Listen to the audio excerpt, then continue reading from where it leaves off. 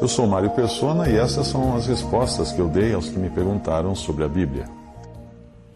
Eu recebi o seu e-mail, a sua mensagem, na qual você professa crer no Senhor Jesus como seu Salvador e está aterrorizada com a ideia de poder perder a salvação porque você caiu em adultério.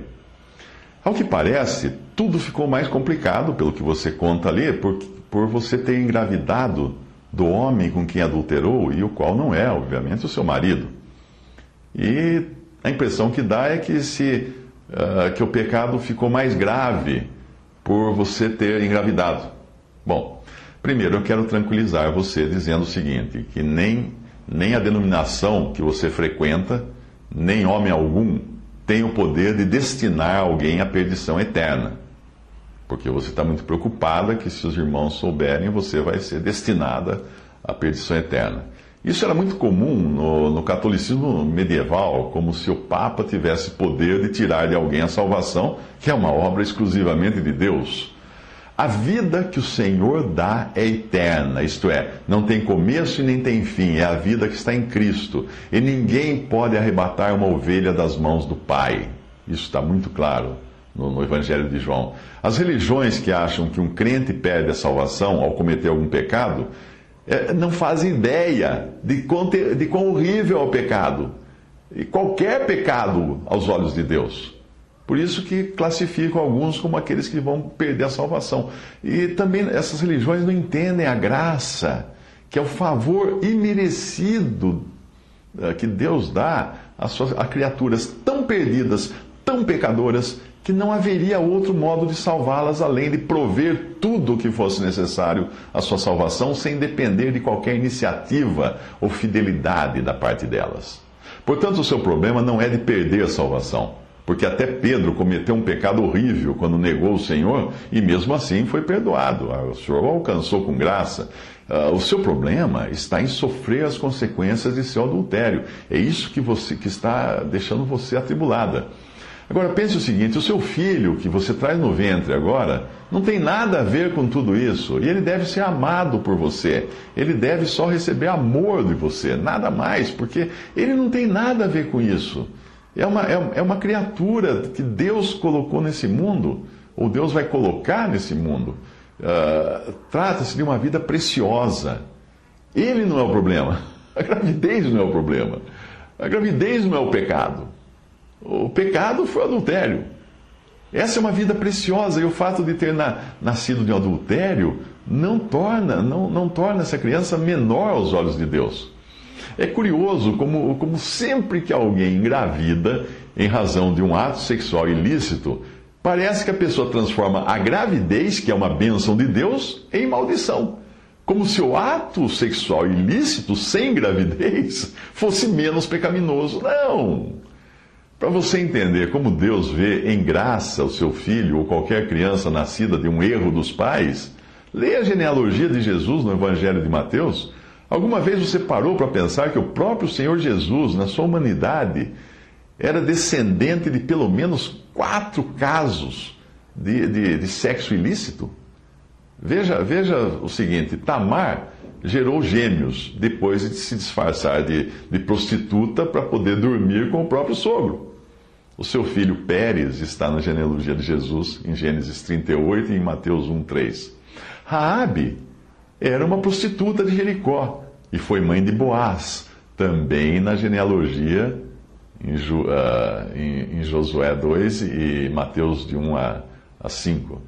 Ruth era uma moabita, um povo amaldiçoado por Deus com quem nenhum israelita devia se casar e gerar descendência.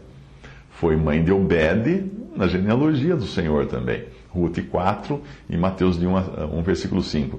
Batseba, casada com Urias, foi a mulher com quem Davi caiu em pecado de adultério. E Batseba também era uma adúltera. Gerou Salomão.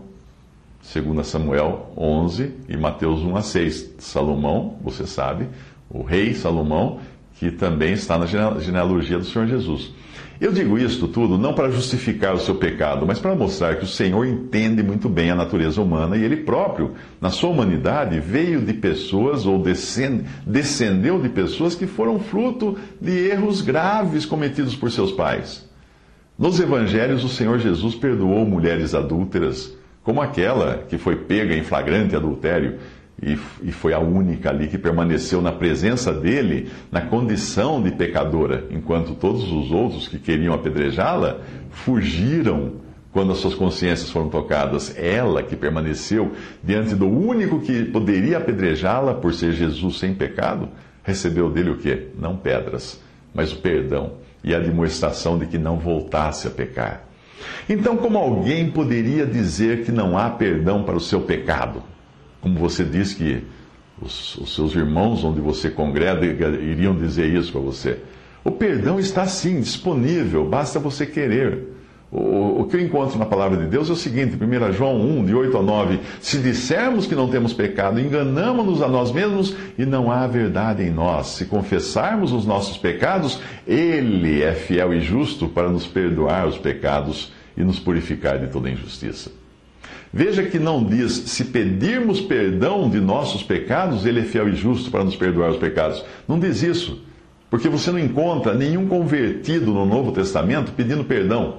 O perdão já foi assegurado pela obra de Cristo na cruz, e nós pedimos perdão no momento em que nós cremos em Cristo. E agora, o perdão está amplamente disponível para todo convertido a Cristo. O que Deus exige, sim, é confissão. Portanto, o primeiro passo é confessar o seu pecado a Deus. Sem dúvida alguma, se você já não fez isso. O segundo passo é confessar a pessoa que foi lesada por seu pecado, no caso, o seu marido. Como você está congregada com irmãos que inocentemente continuam tendo comunhão com você, sem saber que você cometeu adultério, sim, você vai ter que confessar a eles também, claro que não publicamente, mas você vai ter que confessar pelo menos aos irmãos que são considerados os responsáveis ali na congregação que você frequenta.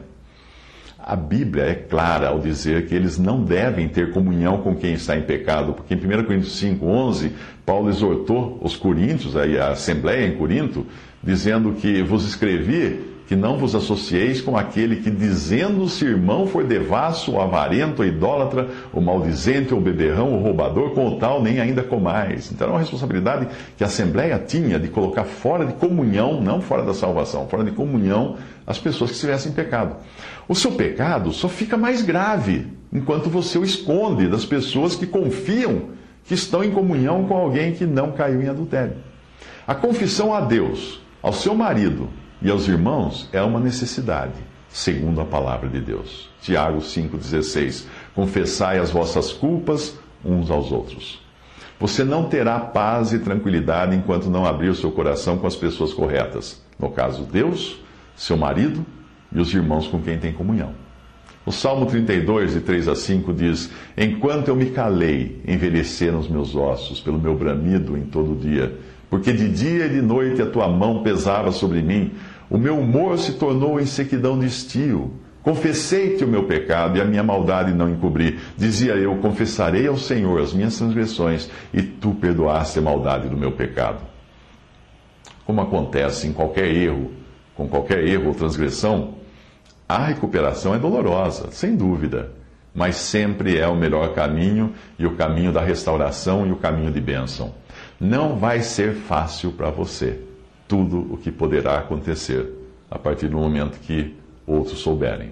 Você será provavelmente execrada pelos irmãos, rechaçada pela família e talvez até abandonada pelo marido. E se ele fizer isso, ele faz isso com razão, vamos dizer assim, se bem que o caminho correto é perdoar, é o perdão. Mas de uma coisa você pode ter certeza, Deus jamais deixará você. O próprio fato de você estar inquieta com essa situação é sinal de que o Espírito Santo de Deus está agindo em você para levá-la ao arrependimento, à confissão e, finalmente, à restauração.